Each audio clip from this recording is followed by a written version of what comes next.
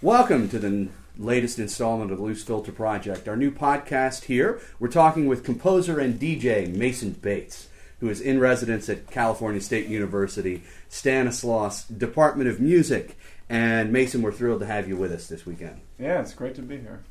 We thought we'd talk to you first about your music specifically and your ideas about music. Obviously, you have a fairly unique approach to a lot of what you write. You don't only write music that combines orchestral instruments with electronica, obviously, but those are the pieces that seem to be generating the most interest for you. So I wonder if you could talk to us about that and your thoughts on your music and where you are with that. Sure. You know, it's one of the properties of classical music that it's a rarefied space, and it's a fairly rarefied audience. It doesn't have to be that way. It just tends to be an acquired taste, or at least that's the way that it tends to be perceived. And I guess I found myself attracted to electronica at first on a purely musical basis. I found that the sonorities of electronica and the focus on a purely instrumental texture, that is, without any kind of vocal line, made it a lot more interesting and rich to me than a lot of the other things available in the kind of pop spectrum. I think it's hard to even say that electronica necessarily fits into the pop spectrum. So that was the first thing that grabbed me about it, was the musical elements of it. But it's hard to deny that there's a very powerful contrast to that rarefied world of classical music. You go to a electronica venue, which tends to be fairly large and sort of an isolated location, like a club or maybe even a warehouse, and the people there obviously are a lot younger. The music is used in a completely different way, and I started getting interested in DJing. I found that it was just a very nice complement to that world of classical music. You had no performers to deal with, which in some ways is a shame, because dealing with performers is fantastic, but it's also it's complicated. You also you're almost like a house organist in that you're providing this music that's sometimes background, sometimes foreground. Well, anyway, I got interested, specifically to answer your question, I got interested in combining these two different kinds of music after I'd spent a long time doing both independently. Doing it separately. Exactly. I was DJing in different places in San Francisco, and then writing a piece for like the Phoenix Symphony the next day, and I finally got a commission from a group I felt like would be particularly interested in this kind of combination. It was the LA Philharmonic, and perhaps more than any orchestra in the U.S., they seemed to be most interested in sort of new possibilities. So I wrote this piece on Nivers Furniture, which we're doing this weekend, and I found it to be a really rich possibility for me, the idea of bringing the beats of electronica into the concert hall. Obviously, you can't do it without any kind of change in the model. It's not like it's an orchestration of electronica track. It really is some kind of like, almost like a hybrid creature between those two worlds, where you'll hear elements of even the American symphonic tradition, also elements of more recent concert music, things from the 1950s to the 21st century, certain currents, be it minimalism or spectral music, but also you'll hear a lot of electronica.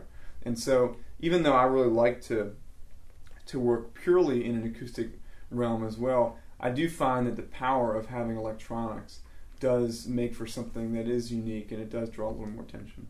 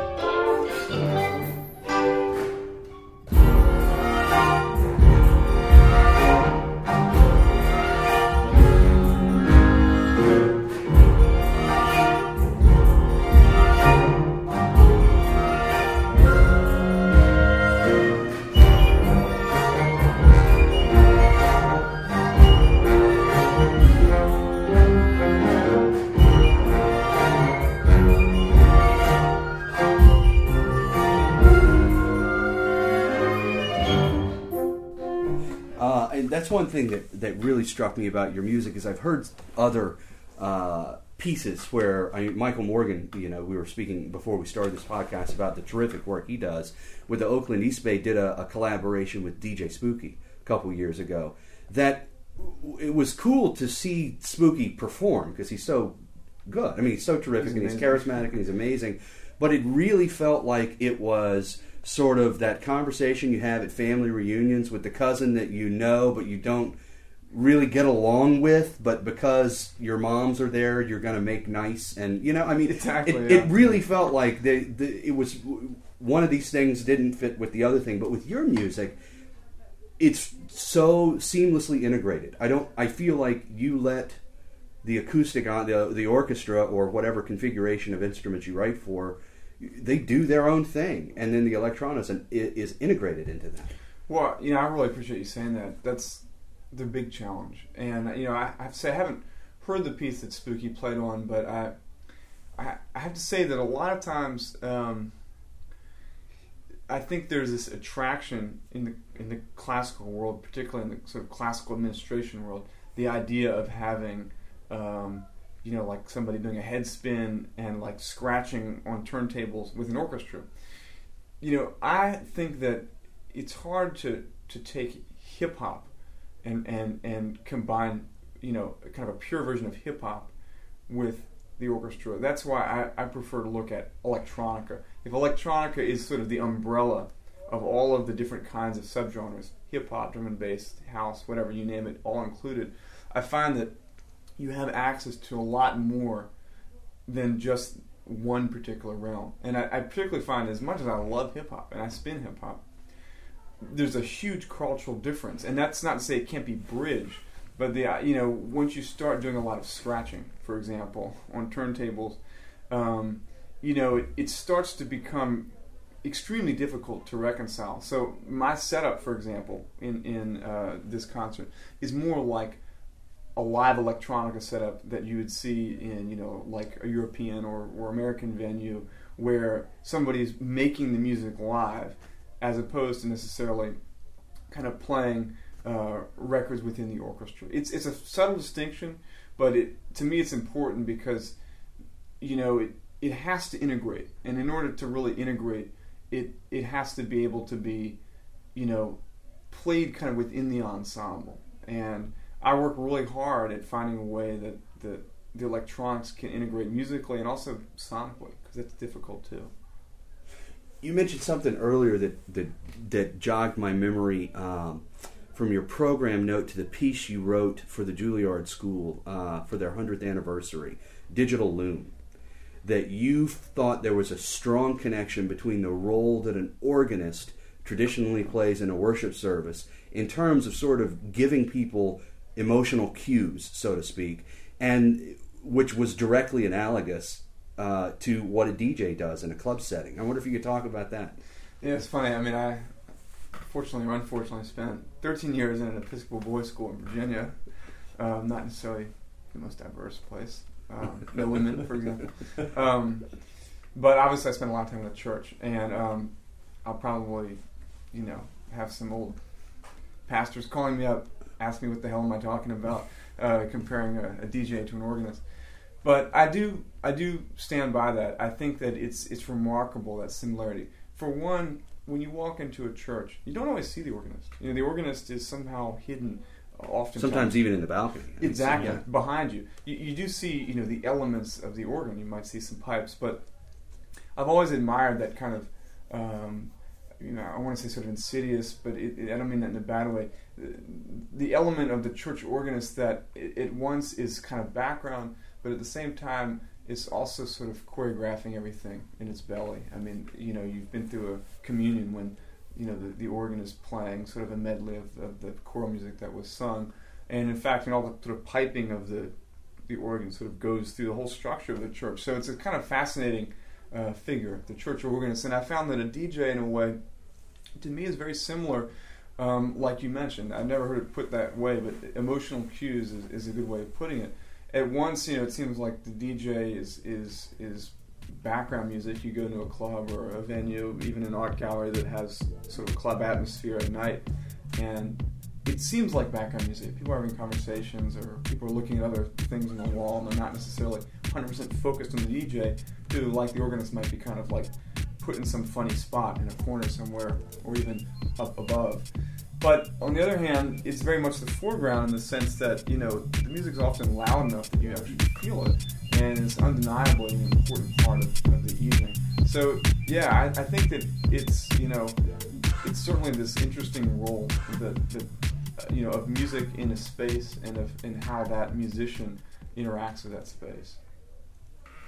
Which is a little bit different from just, it seems like the nature of your music itself is a little bit different from traditional concert music in that it's more engaging, I think, rather than, you know, say you go to the San Francisco Symphony and you're listening to a Beethoven symphony and you're just, I think conventional wisdom has it, you're just supposed to sit there and take it.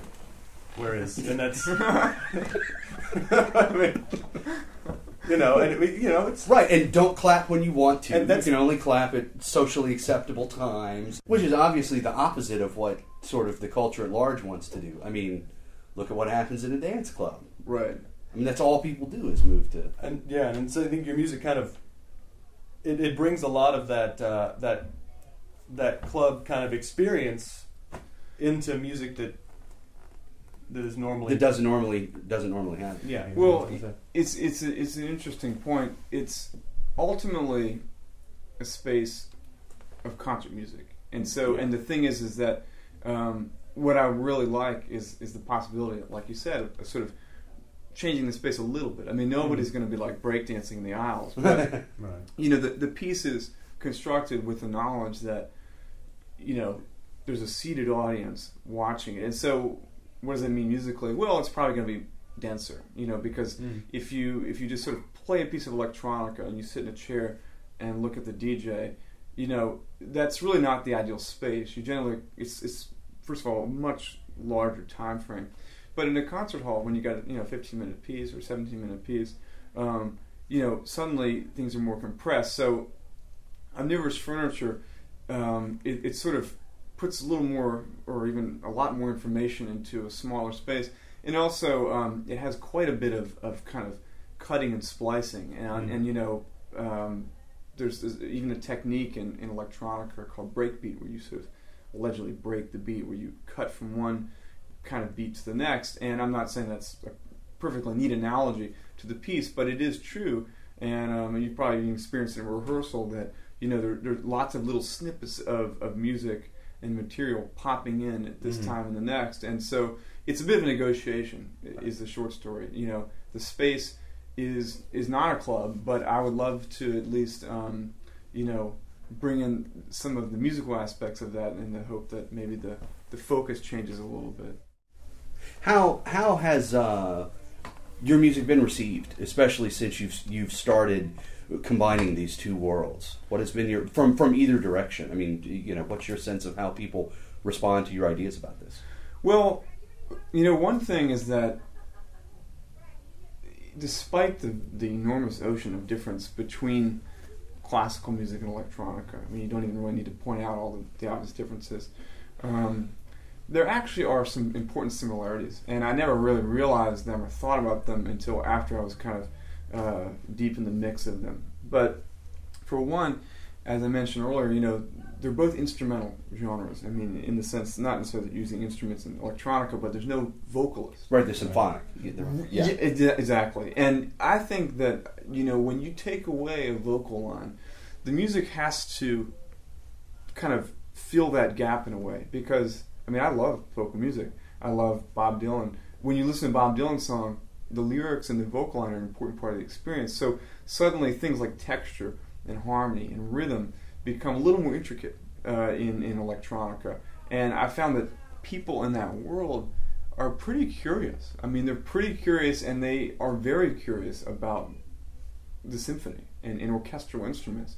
And a lot of them, like, unfortunately, a lot of people in the country will feel like they just don't know anything about classical music. They're a little intimidated. But if there's a piece on the program that maybe combines a little bit of an element that they're familiar with, and they ultimately get into the concert hall to check out that event, suddenly I think even the other pieces on the program that have nothing to do with electronica are pieces that they suddenly can listen to because they think their ears are primed in a certain way. So I found that the electronica crew is very amenable to checking out my music, because there's a bit of not only something that they understand, but also there's that other element that they're curious about. The classical audiences is funny. I mean, in a way, thinking about, when you're writing a piece, you really can't get too caught up thinking about how the audience will appreciate it. But I did sort of think, well, I might get some kind of tomatoes thrown at me for having speakers on the concert hall stage. Or holy water, Right, my priest from Virginia comes back. He's back. But in fact, I think the thing that makes a good percentage of people who hear the music not react that way is that I have a pretty deep background in writing for instruments and writing for orchestras, and I don't really have any interest in, like you said, sort of having two far off cousins have some kind of rambling conversation that doesn't go anywhere. I want it to be integrated. And so the fact that when I was a kid, I was I definitely had a normal childhood. I'm not saying a prodigy, but I was lucky at 16 to write an orchestral piece for a youth orchestra in the Midwest, and that experience and a lot of the orchestral work that I did after that made me pretty aware of how the orchestra works. And I would say that if you want to add electronics to your music, first thing you should do is learn how to write for instruments, because it's a hard thing to combine them. And I found that in particular what's been really meaningful to me is how the musicians who are in these different groups who've played things have lightened up a lot over the process of the rehearsal. When you show up at an orchestral rehearsal with anything other than an acoustic instrument, even like an extension cord, people look at you pretty askance, and already you're on their blacklist because you're a composer. They don't like you anyway. But I found that once we had the first couple of rehearsals, they start to understand that, there's a knowledge here about how the orchestra works, and the electronica fits into that in a hopefully organic way. So it's been positive, and honestly, that's meant a lot to me, because when I first got into combining the two, I obviously had a little bit of trepidation about how it might work.